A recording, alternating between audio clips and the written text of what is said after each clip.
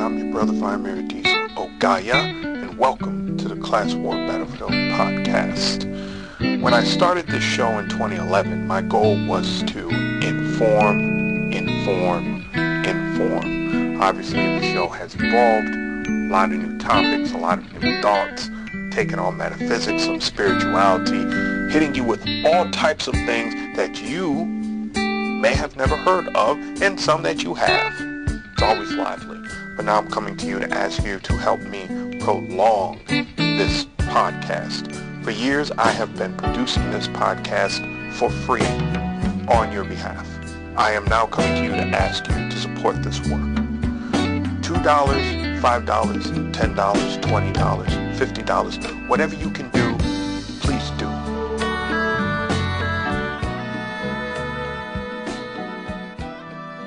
And now, the definition.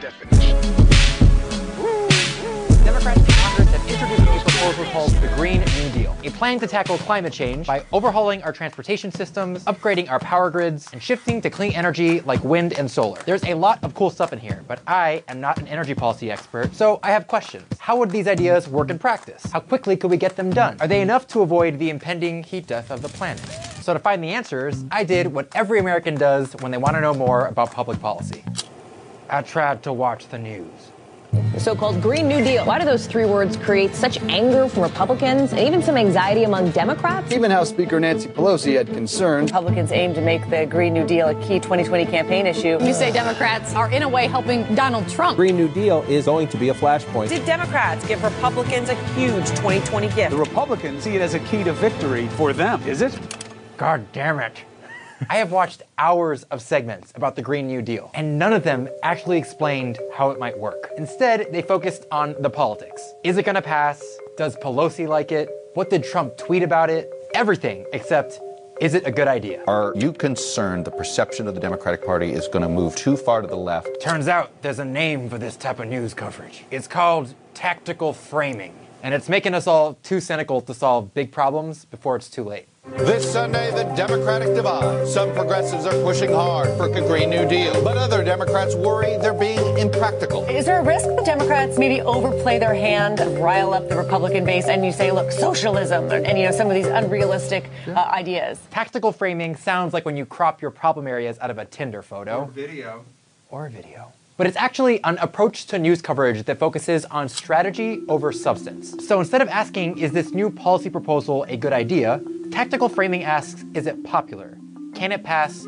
How will it play in the next election? The discussion is focused on the players and the implications for them and their political careers, not the policy or its capacity to solve a problem. Kathleen Hall Jamieson coined the phrase tactical framing, and she argues that this obsession with strategy is making it hard for us to understand big policy ideas. Ask yourself how much of the coverage of the Green New Deal has told you what specifically is in it. Other Republicans said the plan sounded more like communist economic doctrine. You probably have no idea what the Green New Deal is. You probably have some sense that it has to do with climate change, but you probably don't know much beyond that. It is hard to argue with her. Look at some of the headlines from the Green New Deal debate. Is the Green New Deal smart politics for Democrats? Green New Deal divides Democrats on climate change. 7 reasons Democrats won't pass a Green New Deal. We're talking about the fate of the human race here, but the focus is still on the politics. Could the fight over this plan divide the Democratic Party? Well, Republicans succeeded painting it as an unrealistic boondoggle. Notice when you're saying that, you're not asking, well, what is the problem they're trying to address? Is this a viable solution? This framing makes us less informed, but it also makes us more cynical. Jamieson and her research partner ran an experiment where they gave people 3 different types of news stories about a Philadelphia mayoral race. Don't tune out, I will make this quick.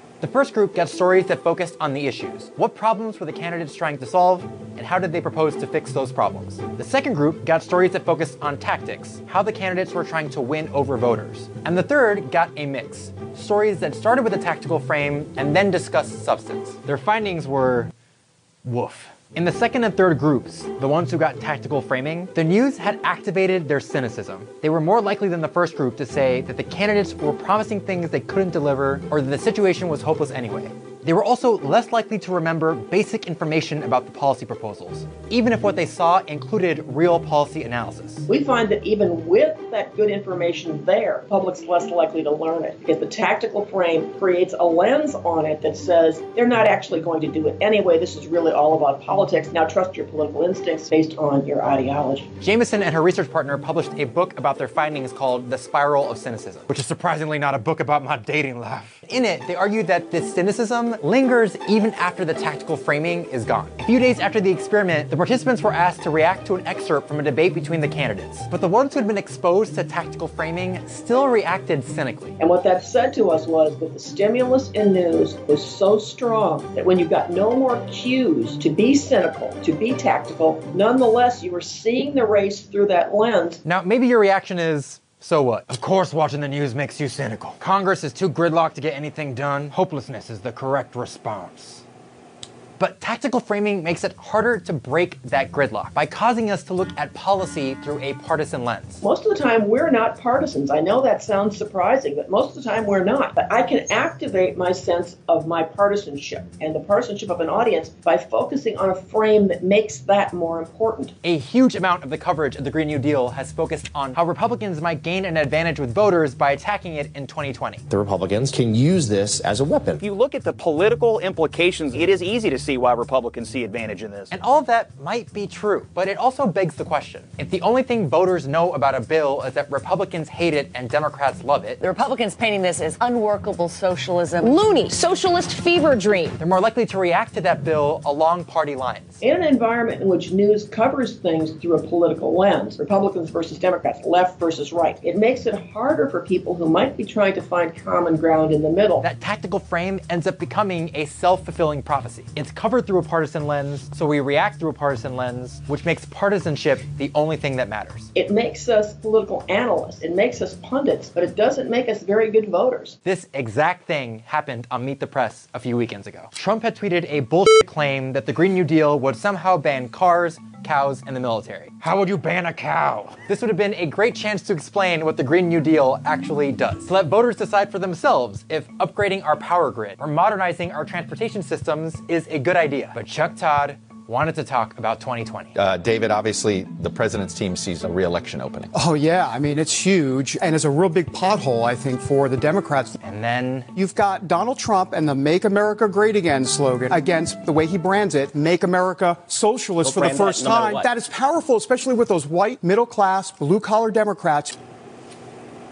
A lot of Republicans and moderate Democrats might actually like what's in this thing. But we'll never know because the bat segment on TV is telling them this is a debate about socialism. It was Yes We Can, but I'm wondering if now it's Yes We Can become a socialist country. And I know that sounds alarmist. I have met the press, and I was deeply disappointed. You can't smoke in here. Look, maybe things are hopeless. Maybe we're too angry and divided to stop the planet from overheating. We won't actually know that until people understand what our options are, until we're given a chance to judge solutions on their merit rather than their political popularity. If we set up a coverage structure that minimizes the likelihood that the public will actually understand enough about the substance to register informed opinion, we minimize the likelihood that it will pass at all. The point of political journalism should be to snap us out of our cynicism, to remind us of the magnitude of the problems we face. Most people who are thinking about their children right now, I'm sorry I'm getting emotional, but this is an emergency in this country. It's an emergency on this planet. And to teach us what our options might be. Is the new Green Deal going to solve the problem? We can't say it's too aspirational, it's the planet. That's a really important conversation. Our planet depends on it, but it's one that gets shut down every time a newsroom decides to focus on tactics. What you're seeing, though, I mean, this is the pull of the 2020 Democratic primary process. I mean, this is where it's headed.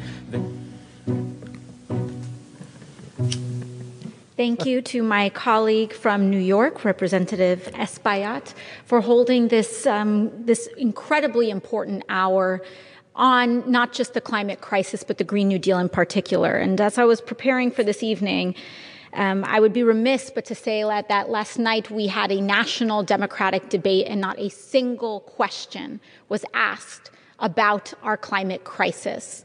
Right now, the global consensus, the IPCC report coming out of the UN, is sounding the alarm on what will happen if we do not keep emissions down to contain our warming levels below 1.5 degrees Celsius. But if you look at today, we are on track to hit 3 degrees Celsius by 2100. This can bring unprecedented chaos to our order. But throughout this entire year, as we've discussed the Green New Deal, I've noticed that there's been an awful lot of misinformation about what is inside this resolution. A tremendous amount of wild claims, everything from saying we're seeking to ban airplanes to ending ice cream. And as a consequence, I've realized that many of my colleagues have never even read the resolution that they're speaking on. They haven't opened a single word of it. And it's actually only about, I have it right in front of me, just 14 pages long. So I have decided that since my colleagues, some of my colleagues across the aisle, could not, for some reason, read the resolution, that perhaps this hour would be spent best reading it to them for the public record. And so today what I would like to do, read the Green New Deal resolution for all those who are interested, who may want to fire this up on C-SPAN, or who may want to sit in the audience today. Resolution on HRES 109, recognizing the duty of the federal government to create a Green New Deal. Whereas the October 2018 report entitled Special Report on Global Warming of 1.5 degrees Celsius by the Intergovernmental Panel on Climate Change and the November 2018 Fourth National Climate Assessment Report found that 1, human activity is the dominant cause of observed climate change over the past century. 2, a changing climate is causing sea levels to rise, and an increase in wildfires, severe storms, droughts, and other extreme weather events that threaten human life, healthy communities, and critical infrastructure. 3, global warming at or above 2 degrees Celsius beyond pre-industrialized levels will cause a mass migration from the regions most affected by climate change. B, more than $500 billion in lost annual economic output in the United States by the year 2100. C, wildfires that by 2050 will annually burn at least twice as much forest area in the western United States than was typically burned by wildfires in the years preceding 2019. D, a loss of more than 99% of all coral reefs on Earth. E, more than 350 million more people to be exposed globally to deadly heat stress by 2050. And F, a risk of damage to $1 trillion of public infrastructure and coastal real estate in the United States. And 4, global temperatures must be kept below 1.5 degrees Celsius above pre-industrialized levels to avoid the most severe impacts of a changing climate, which will require A, global reductions in greenhouse gas emissions from human sources of 40 to 60% from 2010 levels by 2030, and B, net zero global emissions by 2050. Whereas because the United States has historically been responsible for a disproportionate amount of greenhouse gas emissions, having emitted 20% of global greenhouse gas emissions through 2014, and has a high technological capacity. The United States must take a leading role in reducing emissions through economic transformation. Whereas the United States is currently experiencing several related crises, with 1, life expectancy declining while basic needs, such as clean air, clean water, healthy food, and adequate health care, housing, transportation, and education, are inaccessible to a significant portion of the U.S. population. 2, a 4-decade trend of wage stagnation, deindustrialization, and anti-labor policies that has led to A, hourly wages overall stagnating since the 1970s despite increased worker productivity. B, the third worst level of socioeconomic mobility in the developed world before the Great Recession, and see the erosion of earning and bargaining power of workers in the United States, and D, inadequate resources for public sector workers to confront the challenges of climate change at local, state, and federal levels, and 3, the greatest income inequality since the 1920s, with A, the top 1% of earners accruing 91% of gains in the first few years of economic recovery after the Great Recession. B, a large racial wealth divide amounting to a difference of 20 times more wealth between the average white family and the average black family. And C, a gender earnings gap that results in women earning approximately 80% as much as men at the median. Whereas climate change, pollution, and environmental destruction have exacerbated systemic racial, regional, social, environmental, and economic injustices, referred to in this preamble as systematic injustices, by disproportionately affecting indigenous peoples, communities of color, migrant communities, deindustrialized communities, depopulated rural communities, the poor, low-income workers, women, the elderly, the unhoused, people with disabilities, and youth, referred to in this preamble as frontline and vulnerable communities. Whereas climate change constitutes a direct threat to the national security of the United States, one, by impacting economic, environmental, and social stabilities of countries and communities around the world, and two, by acting as a threat multiplier. Whereas the federal government-led mobilizations during World War II and the Green New Deal created the New Deal, created the middle class that the United States, the biggest middle class the United States has ever seen, but many members of frontline and vulnerable communities were excluded from many of the economic and societal benefits of those mobilizations. And whereas the House of Representatives recognizes that a new national, social, industrial, and economic mobilization on a scale not seen since World War II and the New Deal era is a historic opportunity. One, to create millions of good, high-wage jobs in the United States.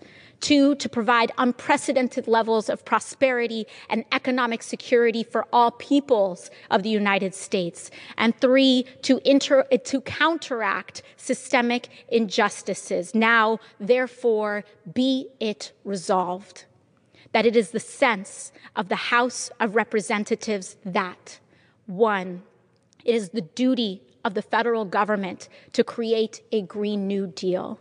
A, to achieve net zero greenhouse gas emissions through a fair and just transition for all communities and workers. B, to create millions of good, high-wage jobs and ensure prosperity and economic security for all people in the United States. C, to invest in the infrastructure and industry of the United States to sustainably meet the challenges of the 21st century. D, to secure for all people of the United States for generations to come, 1, clean water, 2, climate and community resiliency, 3, healthy food, 4, access to nature, and 5, a sustainable environment, and E, to promote justice and equity by stopping current, preventing future, and repairing historic oppression of indigenous peoples, communities of color, migrant communities, deindustrialized communities, depopulated rural communities, the poor, low-income workers, women, the elderly, the unhoused, people with disabilities, and youth, referred to in this resolution as frontline and vulnerable communities. 2, the goals described in subparagraphs A through E of paragraph 1, referred to in this resolution as the Green New Deal goals, should be accomplished through a 10-year national mobilization, referred to in this resolution as the Green New Deal mobilization, that will require the following goals and projects. A, building resiliency against climate change-related disasters, such as extreme weather, including by leveraging funding and providing investments for community-defined projects and strategies. B, repairing and upgrading the infrastructure in the United States, including 1, by eliminating pollution and greenhouse gas emissions as much as technologically feasible. 2, by guaranteeing universal access to clean water. 3, by reducing the risks posed by climate impacts. And 4, by ensuring that any infrastructure bill considered by Congress addresses climate change. C, meeting 100% of the power demand in the United States through clean, renewable, and zero-emission energy sources, including 1, by dramatically expanding and upgrading renewable power sources, and B, by deploying new capacity. D, building or upgrading energy-efficient, distributed, and smart power grids and ensuring affordable access to electricity. E, upgrading all existing buildings in the United States and building new buildings to achieve maximum energy efficiency, water efficiency, safety, affordability, comfort, and durability, including through electrification. F, spurring massive growth in clean manufacturing in the United States and removing pollution and greenhouse gas emissions from manufacturing and industry as much as is technologically feasible, including by expanding renewable energy manufacturing and investing in existing manufacturing and industry. G, working collaboratively with farmers and ranchers in the United States to remove pollution and greenhouse gas emissions from the agricultural sector as much as is technologically feasible, including 1, by supporting family farming, and 2, by investing in sustainable farming and land use practices that increase soil health, and 3, by building a more sustainable food system that ensures universal access to healthy food. H, overhauling transportation systems in the United States to remove pollution and greenhouse gas emissions from the transportation sector as much as technologically feasible, including through investment in 1, zero-emission vehicle infrastructure and manufacturing, 2, clean, affordable, and accessible public transit, and 3, high-speed rail. I, mitigating and managing the long-term adverse health, economic, and other effects of pollution and climate change, including by providing funding for community-defined projects and strategies. J, removing greenhouse gases from the atmosphere and reducing pollution by restoring natural ecosystems through proven low-tech solutions that increase soil carbon storage, such as land preservation and afforestation. K, restoring and protecting threatened, endangered, and fragile ecosystems through locally appropriate and science-based projects that enhance biodiversity and support climate resiliency. L, cleaning up existing hazardous waste and abandoned sites, ensuring economic development and sustainability to those sites. M, identifying other emission and pollution sources and creating solutions to remove them, and N, promoting international exchange of technology, expertise, products, funding, and services with the aim of making the United States the international leader on climate action and to help other countries achieve a Green New Deal. 3, a Green New Deal must be developed through transparent and inclusive consultation, collaboration, and partnership with frontline and vulnerable communities, labor unions, worker cooperatives, civil society groups, academia, and businesses. And 4, to achieve the Green New Deal goals and mobilization, a Green New Deal will require the following goals and projects. A, providing and leveraging in a way that ensures the public receives appropriate ownership stakes and returns on investment, adequate capital through community grants, public banks, and other public financing, technical expertise, supporting policies and other forms of assistance to communities, organizations, federal, state, and local government agencies, and businesses working on the Green New Deal mobilization. B, ensuring that the federal government takes into account the complete environmental and social costs and impacts of emissions through 1, existing laws, 2, new policies and programs, and 3, ensuring that frontline and vulnerable communities shall not be adversely affected. C, providing resources, training, and high-quality education, including higher education, to all people of the United States, with a focus on frontline and vulnerable communities, so that all people of the United States may be full and equal participants in the Green New Deal mobilization. D, making public investments in the research and development of new clean and renewable energy technologies and industries. E, directing investments to spur economic development, deepen and diversify industries and businesses in local and regional economies, and build wealth and community ownership, while prioritizing high-quality job creation and economic, social, and environmental benefits in frontline and vulnerable communities and deindustrialized communities that may otherwise struggle with the transition away from greenhouse gas-intensive industries. F, ensuring the use of democratic and participatory processes that are inclusive of and led by frontline and vulnerable communities and workers to plan, implement, and administer the Green New Deal mobilization at the local level.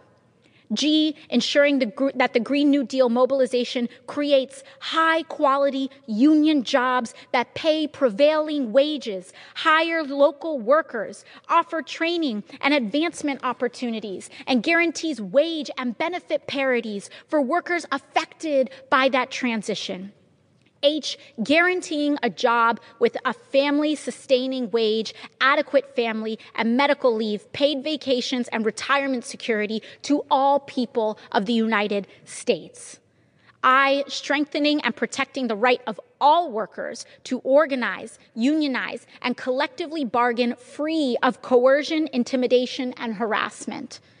J, strengthening and enforcing labor, workplace health and safety, anti-discrimination, and wage and hour standards across all employers, industries, and sectors.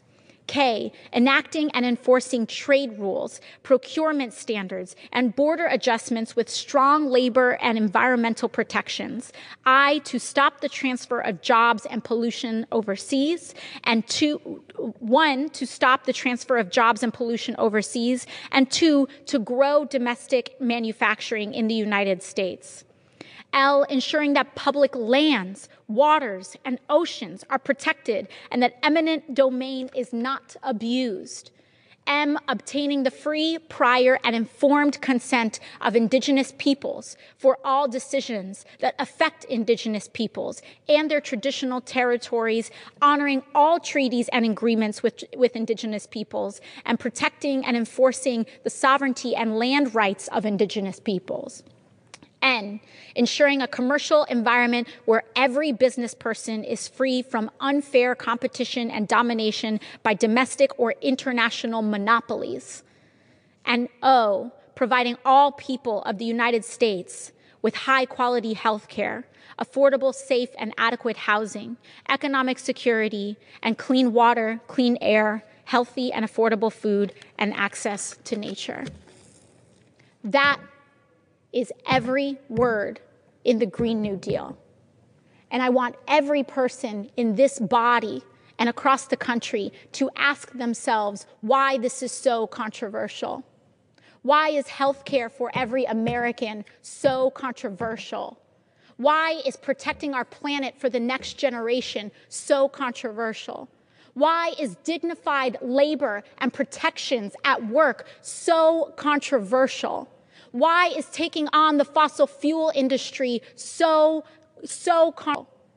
Because for years, we have prioritized the pursuit of profit at any and all human and environmental cost.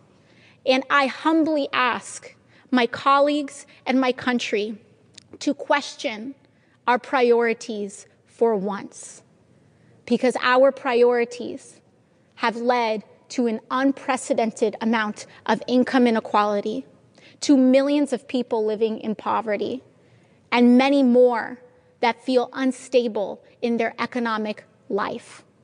So please, as a moral, economic, and political prerogative, I humbly ask our country to care for our planet.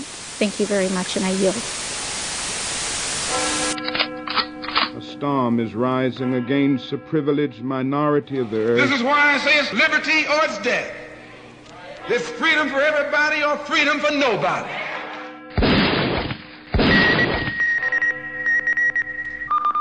This is an NBC News Hotline special report. We're at a turning point in the history of this nation. We need to stand for freedom. There's an escalating authoritarianism and even a creeping fascism. Freedom is precious. If we don't fight for it, you lose it.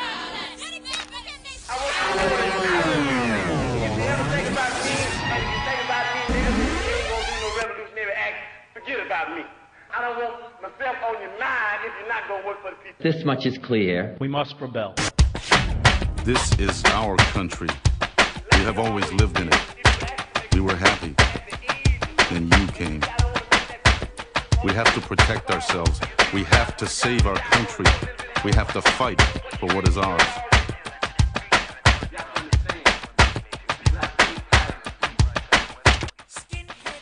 Hello, ladies and gentlemen. I'm your brother Barmir Dees. Oh, God, yeah.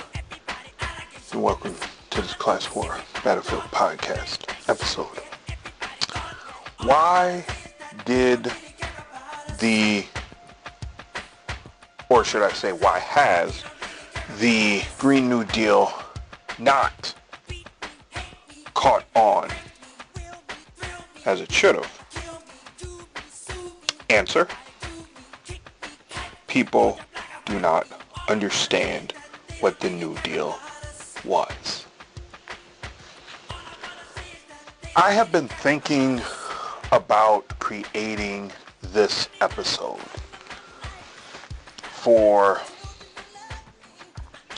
seriously for the last 2 years, but I suppose I would have to go back to 2019. The summer of 2019, after I had moved here into this new apartment, I was conducting some research on the New Deal. And I came across a couple of pages that changed the way that I looked at the New Deal and changed the way that I looked at Roosevelt. The first, which I'd have to actually look back up because a while ago I caught a virus in my browser, and I had to uninstall it, wipe the rootkit from it, and then start over again. And unfortunately, it was one of the major bookmarked pages that I had saved, and all of that stuff got scrapped. But anyway, what the website was an overview of all of the laws and programs that were started and passed and proposed even during the Roosevelt administrations.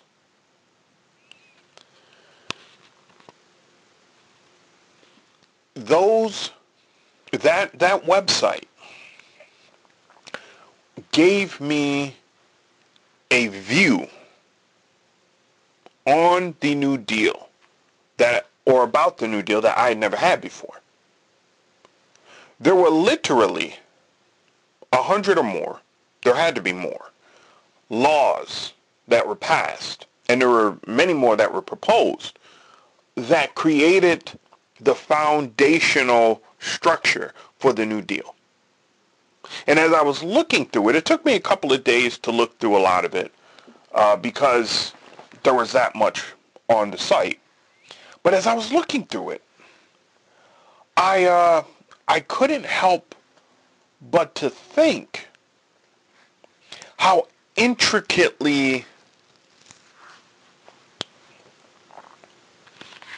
linked to programs that would become popular in the 50s and 60s, or should I say popularly used in the 50s and 60s, some of these things were, and how so many of the laws that were passed changed the structure of the economic realities that most Americans would feel. However, they did so brilliantly and so subtly that most folks had no idea that they existed. There was a whole lot of things. It was kind of like I talked about having to wipe the rootkit for after I got the virus. Well, it's sort of like what Roosevelt did was he wrote and proposed legislation, or his administration did anyway, that would mess with the rootkit for the country. It would go into the roots of what the country was, and it would reconfigure everything and then allow the programs to be built off of that. And for those of you who don't understand what I'm saying there, it's like messing with the genetic structure of what the United States was at that time. And then allowing everything else to build around it.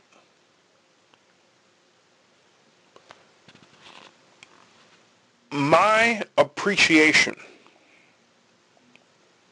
of the work that was done in that administration came from being able to read through a lot of these legislative victories and proposals. Now, to be fair, I already had a different view of the New Deal anyway. Years ago, I was reading, I think it was Arthur Schlesinger, who had written multiple volumes on the New Deal. And I read through the first one and a little bit of the second one. And basically, so the first book has to do with the old order. It takes a look at what was wrong prior to the New Deal. And then the second book, if I remember correctly, has to do with the New Deal. And reading a few chapters into that, the viewpoint of how liberals, because Schlesinger was a liberal, how progressive liberals, because he was more of a progressive liberal than just a moderate liberal or a conservative liberal, how progressive liberals viewed the New Deal. That book gave me a very thorough understanding very early of why the New Deal was the New Deal. Now, one of the things he didn't point out, but I realized from watching black and white movies, the reason Roosevelt called it the New Deal wasn't because of how we interpret it today. Roosevelt called the New Deal because the term deal was used as slang among a lot of the average, everyday white Americans of the time. And so, deal was usually something that people would use in the following way. Here's the deal. And usually, when that was done, it was a superior talking to an underling or somebody who had no power when it came to how they interacted with the person.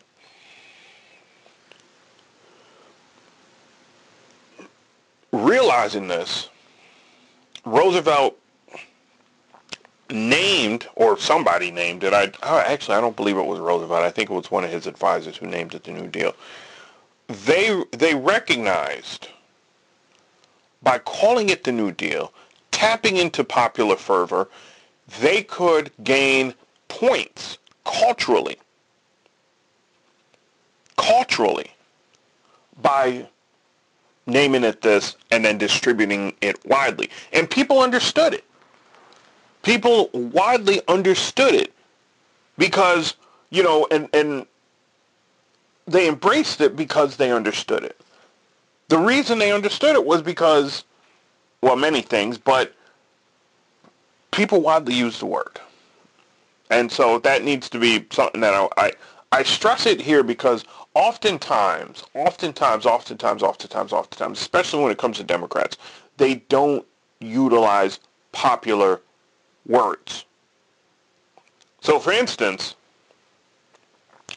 when years ago, I talked about the conversation that I had with a conservative, and I talked to him about being anti-abortion and yet pro-life at the same time, and then I broke it down for him. There's no law that says you can't use pro-life in the way that I talked about it. And in fact, people should be using it in the way that I talked about it, because life is life. It's not just about abortions. Hell, it technically has nothing to do with abortions. But I digress. The second website that really changed the way that I viewed the Roosevelt's administrations was the Franklin Delano Roosevelt Library. On the FDR Library website, in their archive tab, they have done something that most places have not done. They have provided PDF files that you can download to your heart's desire of hundreds of pre-presidential and presidential speeches, statements, and the like. They also have a robust, thorough catalog of audio and sometimes I think even video for some of them of various speeches and statements and what have you, pre-presidential and also presidential. How did this change the way that I looked at Roosevelt? One, y'all know me. Y'all know, I have no problem spending hours going through and days and weeks going through an archive. I do not care. I will do it. And, all I have to do is just keep reminding myself I do need to drink water, and I do need to eat food, and I do need to sleep for a few hours. And then it's right back into it. I went through literally hundreds of of those files. In fact, I got so into it, I wrote the archivist because I thought there was one that said it was for something, and I was like, yeah, I've been through like most of these pages, and I don't see what, you're saying is there, so do you think you could check it out? It was there, it just was way, way, way towards the end. Anyway, when you read through FDR's speeches and statements and the like, you see completely how FDR had a vision of teaching people how government worked, one, teaching people why they needed to know how government worked, two, and then teaching people what was expected of them as citizens and what was expected of the public servants. Further, you see this incredible vision that he had as to seeing wholly all of the interlocking connected pieces within the power system and how those interconnected pieces could be rearranged to enable a lot more people to prosper, literally prosper from the hard work that they put in each and every day to make those interlocking pieces not only work, but produce power within them. Not only work, but produce power within them. Because you have to, see, this is something that we don't understand about power. Power is something, especially when you're talking about social structures and institutions and everything. You have to give power to them, or else they're just going to be there and they're not going to have power is not going to be there. You have to give power to them. And you give power to them through allegiance.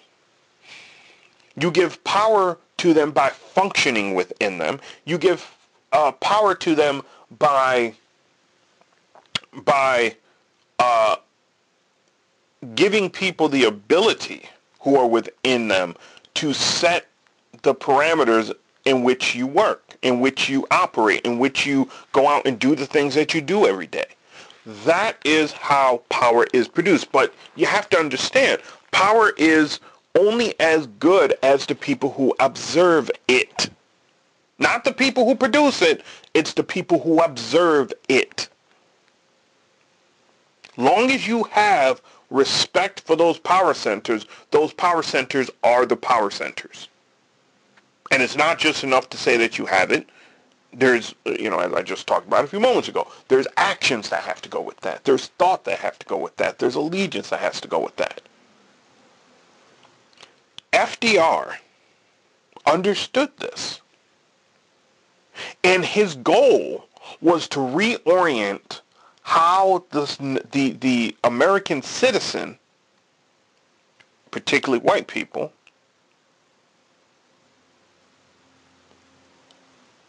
position themselves to power. And how power should position themselves according to the United States citizenry. You can read through his writings and you can see that this was a man who actually had a vision for this country. You can also see where what I was talking about earlier when it came to the New Deal was real to him.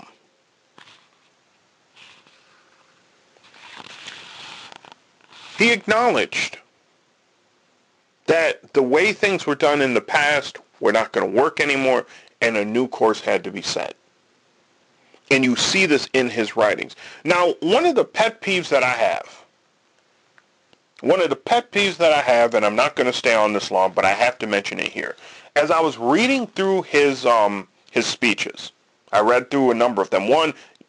Many of those speeches are quite extensive. I mean, they are quite extensive. He was the governor of New York before he was the president of the United States. And all of the things that I talked about with him teaching the citizenry and all that stuff, all of that was true when he was the governor of New York too. But my pet peeve is this. And I think I've mentioned this before, so, those of you who've been listening for a while, you've probably heard me say this. On my bookshelf, I have something called a book titled The New Order, or My New Order. It is a old book, and I mean it's old. This thing, I think, was published in the 30s, and it is a large volume. Y'all might have heard about this because of Donald Trump also has this book, and it is a book full of Hitler's speeches. You may be wondering, why the heck do I have it? I have it because, and I mean this sincerely, I first came across this listening to old Mae Brussell tapes back in 2014. She made a mention of it. Those of you who do not know who Mae Brussell was, she was a conspiracy researcher, not a conspiracy theorist, but a conspiracy researcher who did an amazing amount of work, especially when it came to tracking the connections of the powerful. She was a wealthy woman who, after JFK died, dedicated her life to researching first his assassination, and then as things progressed through the 60s and 70s, much more of those weird things that were going on. And she used to do this program called, I think it was International World Watchers. And the tapes are still out. And the woman did a lot of great work. Anyway. I came across it, and I thought about buying it. At the time, it was like $30, and I talked myself out of doing it. The book kept coming up, though, and it was still there for $30, and I talked myself out of doing it. Finally, in early 2017, I finally was like, yeah, let me buy this thing. By then it was $65. I dropped the money on it anyway and bought it. Donald Trump has read this book. It's one of the few books he has read, and he enjoys it. But anyway, looking at this book, it's over 1,000 pages. I thought to myself, why don't we have a similar book containing FDR speeches? I did some research. There actually used to be books containing FDR speeches and statements and stuff, especially from when he was president. But it's out of print. Now, my new order went back into print, I think in 2017, because people were starting to look for it because folks knew Donald Trump was reading it, so they wanted to know what Donald Trump was actually reading. So it went back into print in 2017, I think. We need FDR's speeches compiled in a similar volume to be published again, because once you see really where that man's mind was and how he talked to the average citizen, it really destroys the myth that all he was after was these programs. It wasn't just about the programs. It was much, much, much more bigger than that. I was able to, by the way, when I was doing my research on it, I was able to find older books, multiple volumes of his speeches and things like that. But it should be back in print because, folks, we should be learning from this stuff. We should be learning from this stuff. But I digress here. If you yourself give some time to just looking through these speeches, you realize, again, like I started saying earlier, that Franklin Delano Roosevelt had this amazing vision that he was acting from. There's a book that I haven't gotten yet about FDR's Brain Trust. And it's a book that was written in the 1940s. I found it. It's quite expensive. It's over $100, but I'm going to get it. I am, in the next couple of months, I will be dropping $100 on it. Why? Because as part of the book series that I mentioned earlier, that has actually been published, containing FDR's speeches and statements and things like that, there's a ton of other papers. A ton of other papers that are also published in those volumes.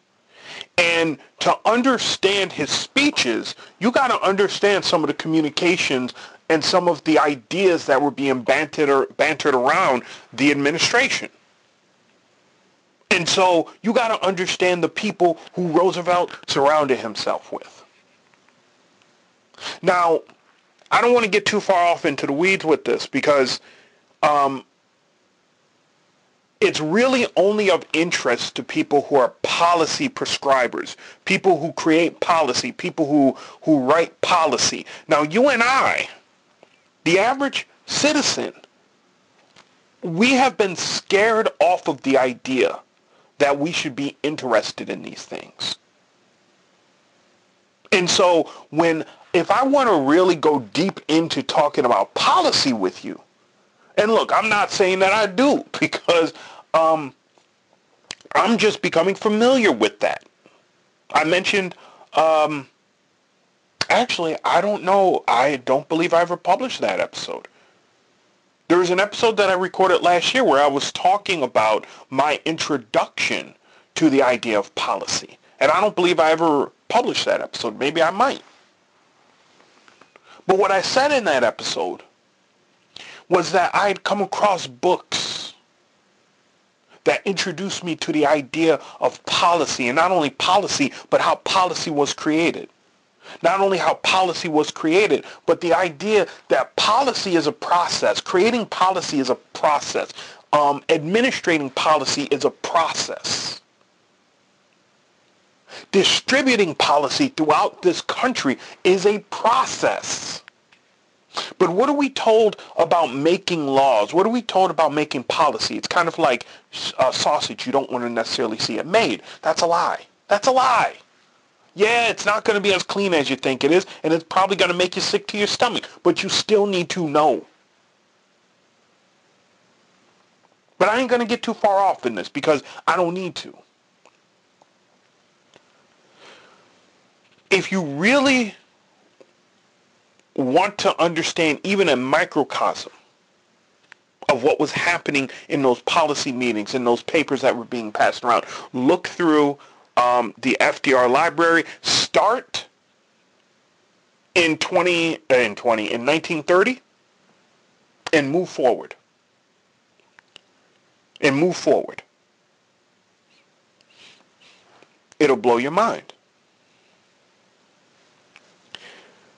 It is, by the way, this inability to stomach policy process, the policy-making process. It is the inability, and really, let's be frank, the encouragement of this inability to stomach the policy-making process that also contributed to our inability and a lot of people's inability to get behind the Green New Deal.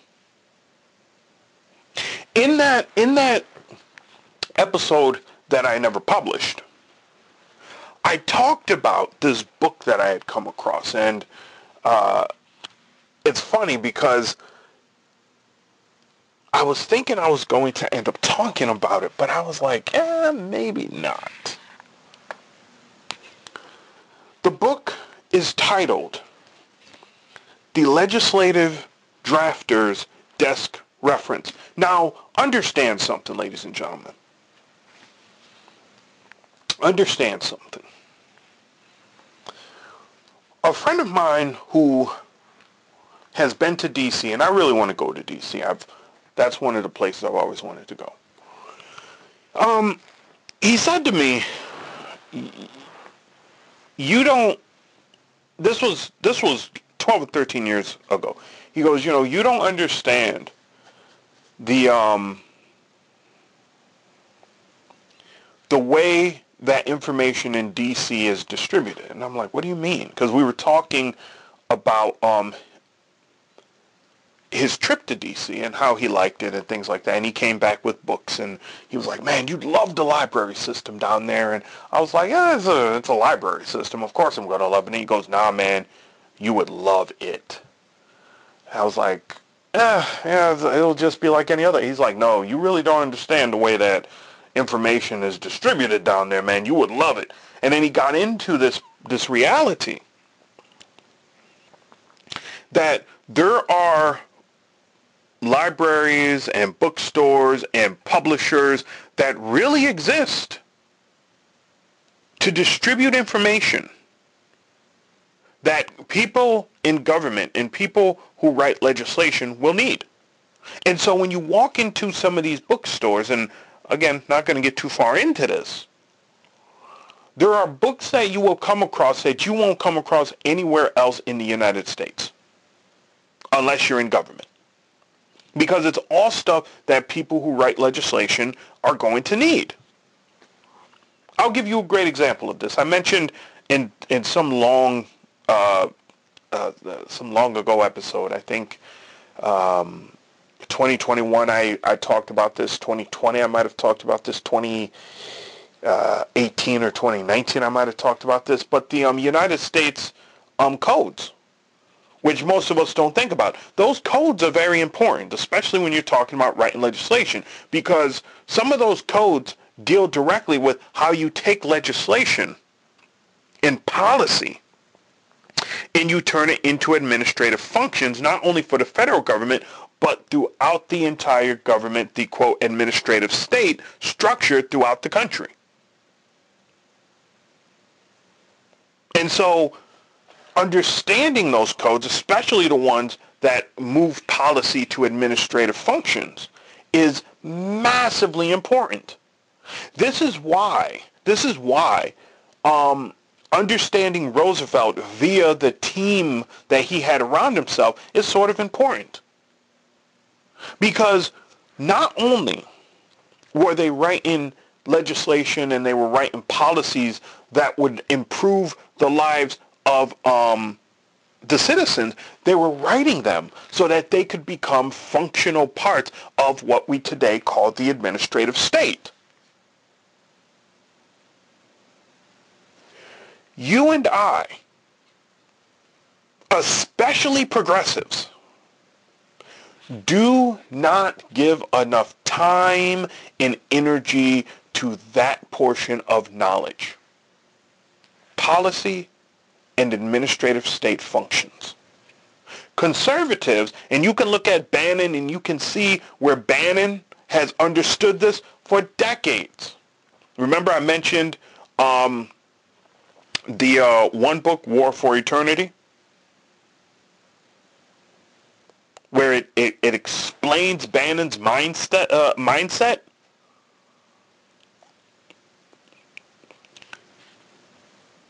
When you look at Roosevelt, you are seeing a man who was on the opposite end of where Bannon is. He understood that in order to change the country, you had to change the DNA. And what was the DNA?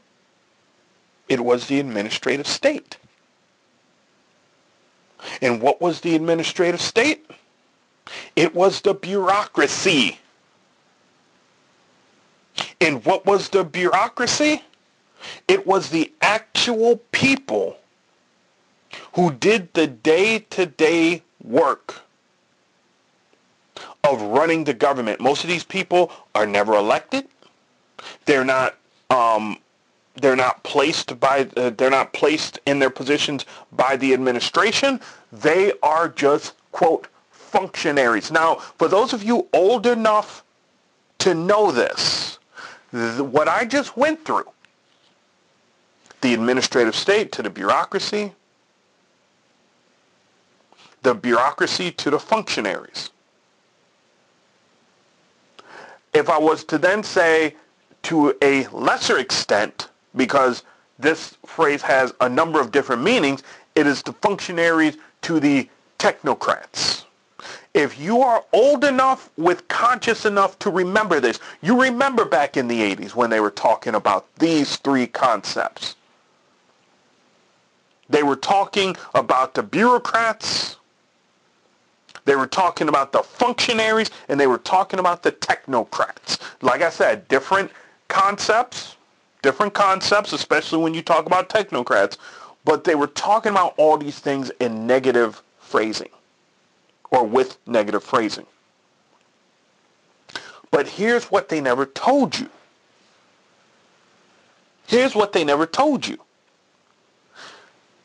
Deep in the bowels of government, the bureaucrats make sure that the government functions.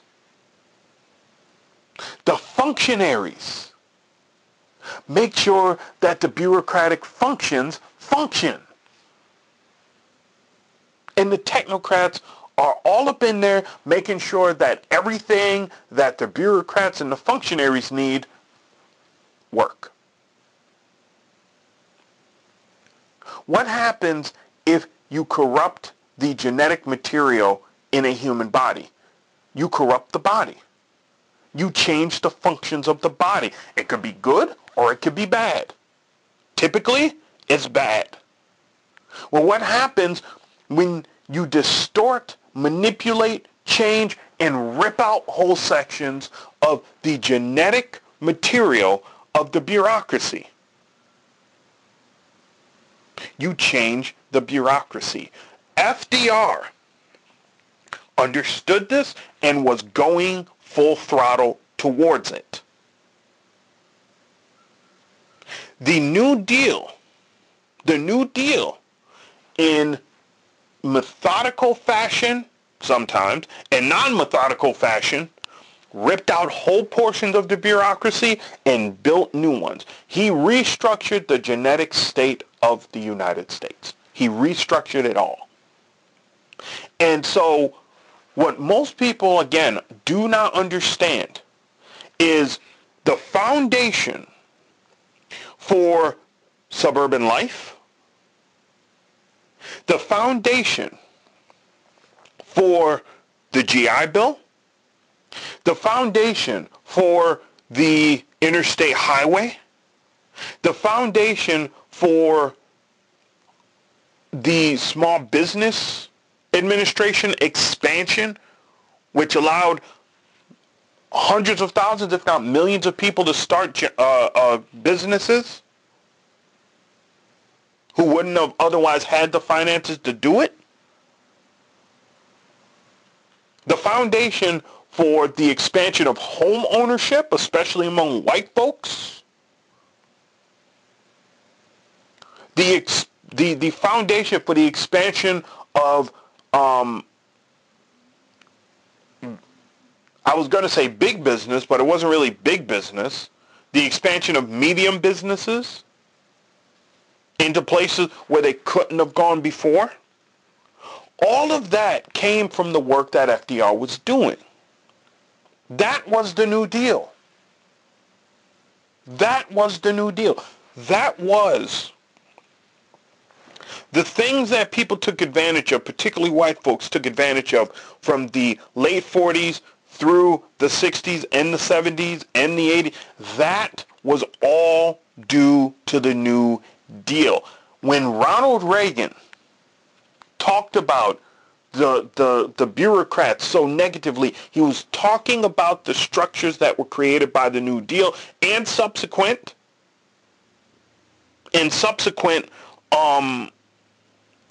legislation that was meant to build off of the New Deal. He wanted to dismantle the New Deal, or at least parts of it, because I'm not sure if he understood half of the crap he wanted to really do because he was being handled. I mean,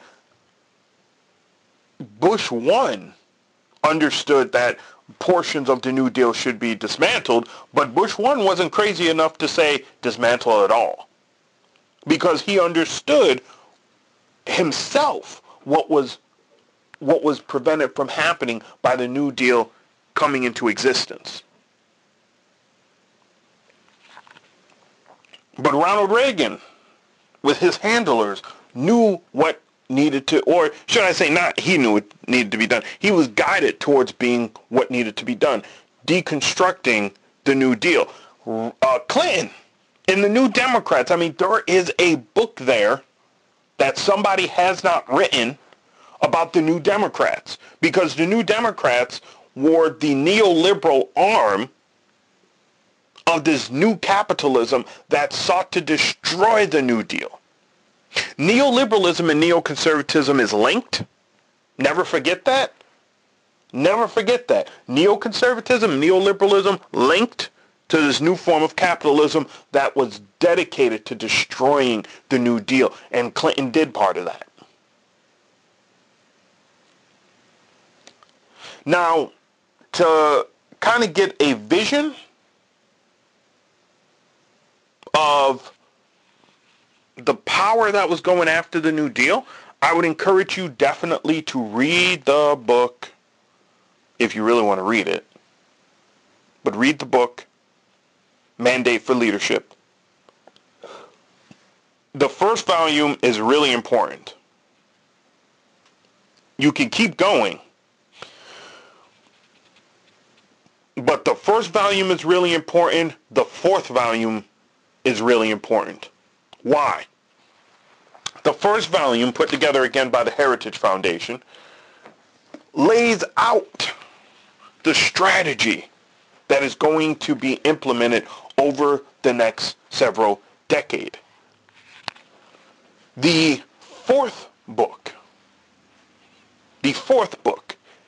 comes out in 97, I believe, and that is important because it is the first volume released under a Republican-controlled House.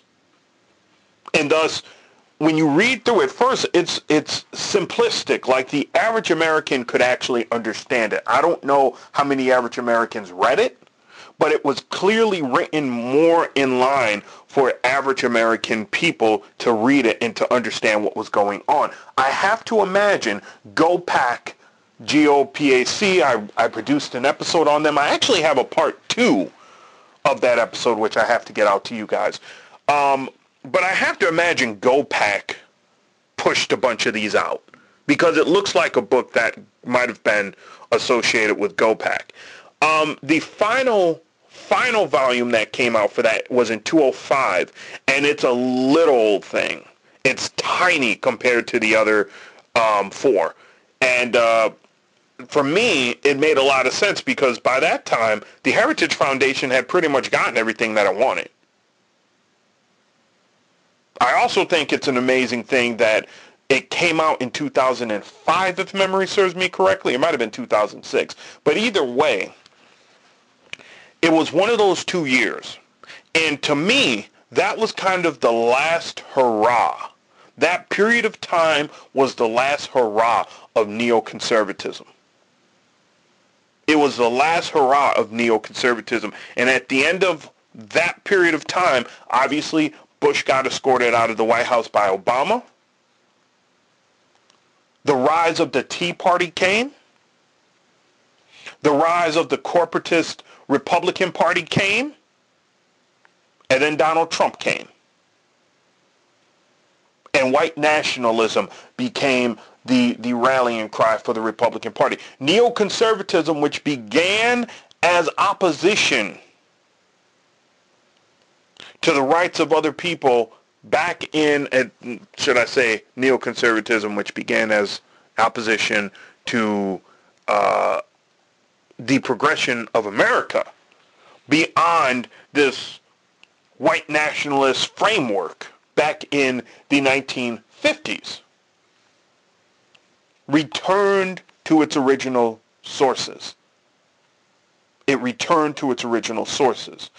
These are the people whom FDR was fighting in the 1930s. That fascistic element, which would have had no problem taking the United States down a horrible pathway of fascism. Now, before I end this, I just want to stress again, America has a deep fascist history. America was fascist before. That was the late 1800s. That was post-Reconstruction into the 1900s. It was just the soft fascism that a lot of people didn't know existed because they weren't on the wrong side of it. But it was very fascistic. Roosevelt understood that if something did not change significantly, authoritarianism, which a lot of big businesses, a lot of monopolies were happy to have in the United States, would have become the dominant force moving American politics, and that would have destroyed the United States.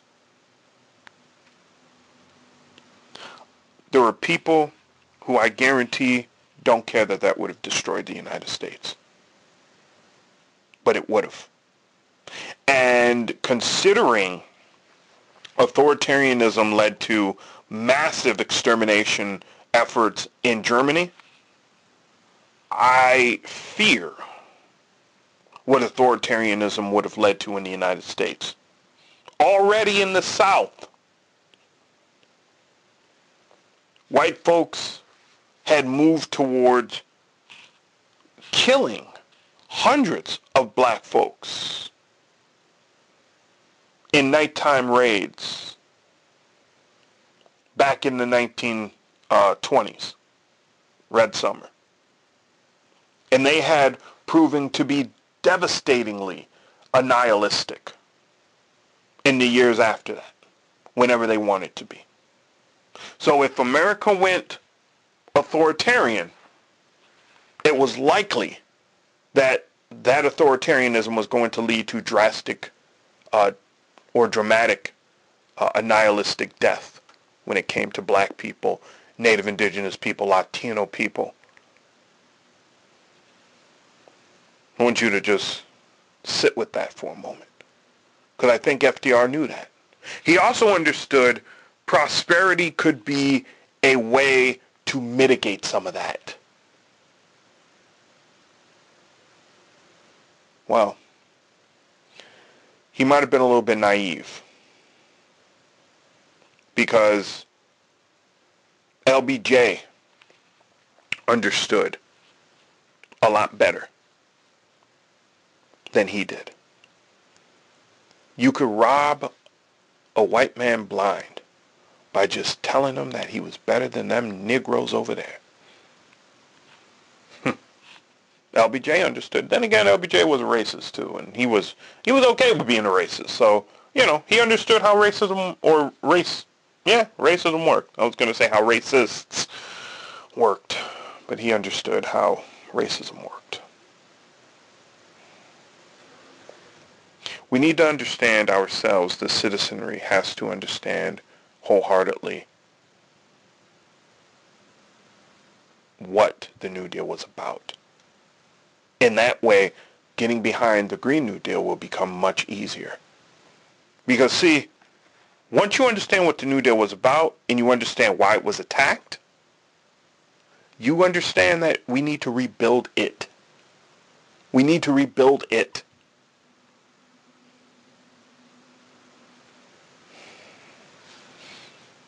Some people say I'm a bit naive when it comes to this stuff. I keep thinking that one day I'm going to wake up and America's going to be saved, or Americans are going to get it. And that just is never going to happen. Maybe. I'll tell you this. I do this work not because I believe that's going to happen. I do it because when I sit down with my God, when I sit down with my ancestors, they say keep going. So I do.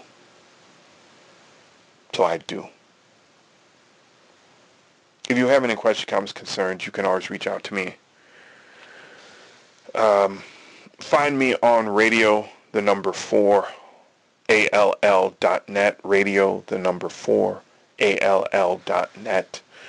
You can find episodes there where, if you want to download them, you can download them there.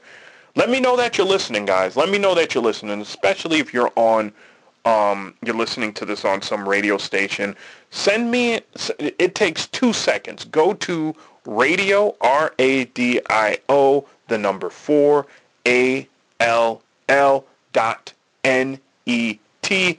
Type in Class War Battlefield. In the search box, it's on your right. Hit enter. Click one of the episodes. Right there on the top, you'll see Contact Contributor. Let me know that you're listening. Let me know where you hear me from. If you're listening to me on a radio station, let me know that. Because, one, I'd like to start shouting out more radio stations. Because y'all do me big, man. I love y'all. So I want to be able to shout more of you out. 2, I want to know who's listening. If you got questions, let me know. Send me some pieces on it. I'd love to hear from you.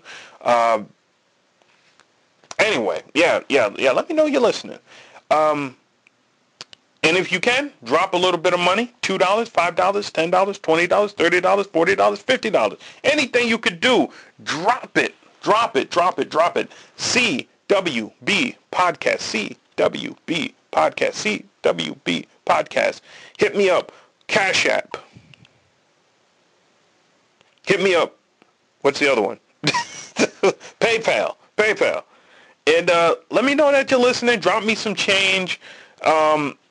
Big up to Dr. Oba Shaka. Big up to the Remix Morning crew. I Mix What I Like. Black Power Media. Lukman Nation. Riot Starter TV. Who else I got? Karen Hunter. In Class with Carr. Roland Martin. The Lauren Burke Show. I gotta get up on Lauren Burke Show, man. I ain't actually listened to her. I listened to her on Roland Martin. Reese, man. Ooh, Reese be going off on some folk, boy. But you know what's funny about Reese? Reese is both bougie and ghetto. I never thought I'd meet a black woman at that, who could be both bougie and ghetto. But she bougie But she ghetto too. It's crazy. It's crazy. It's crazy. Especially when she start going off. I played a clip of her on the Roland Martin show a couple of episodes back. Don't know when you guys are going to get this one, by the way. But I know I'm missing some people here. Best of the Left podcast, Sam Cedar, The Majority Report, Unbossed, The Young Turk. By the way, Cenk Uygur, man, I hope you really didn't get Young Turks from that old Republican group, man. That just like, when I was reading through or listening to Rick Perlstein's book and he talked about the Young Turk Republicans, I was like, come on, tell me that ain't where Cenk Uygur got that from. Man, who else I got on this list? Who else I got? Brad Friedman. Oh, man, one of the best in-your-face shows out there. And I know I'm missing people. God dang it. Countdown with Keith Olbermann, Midas Touch, Nicole Sandler.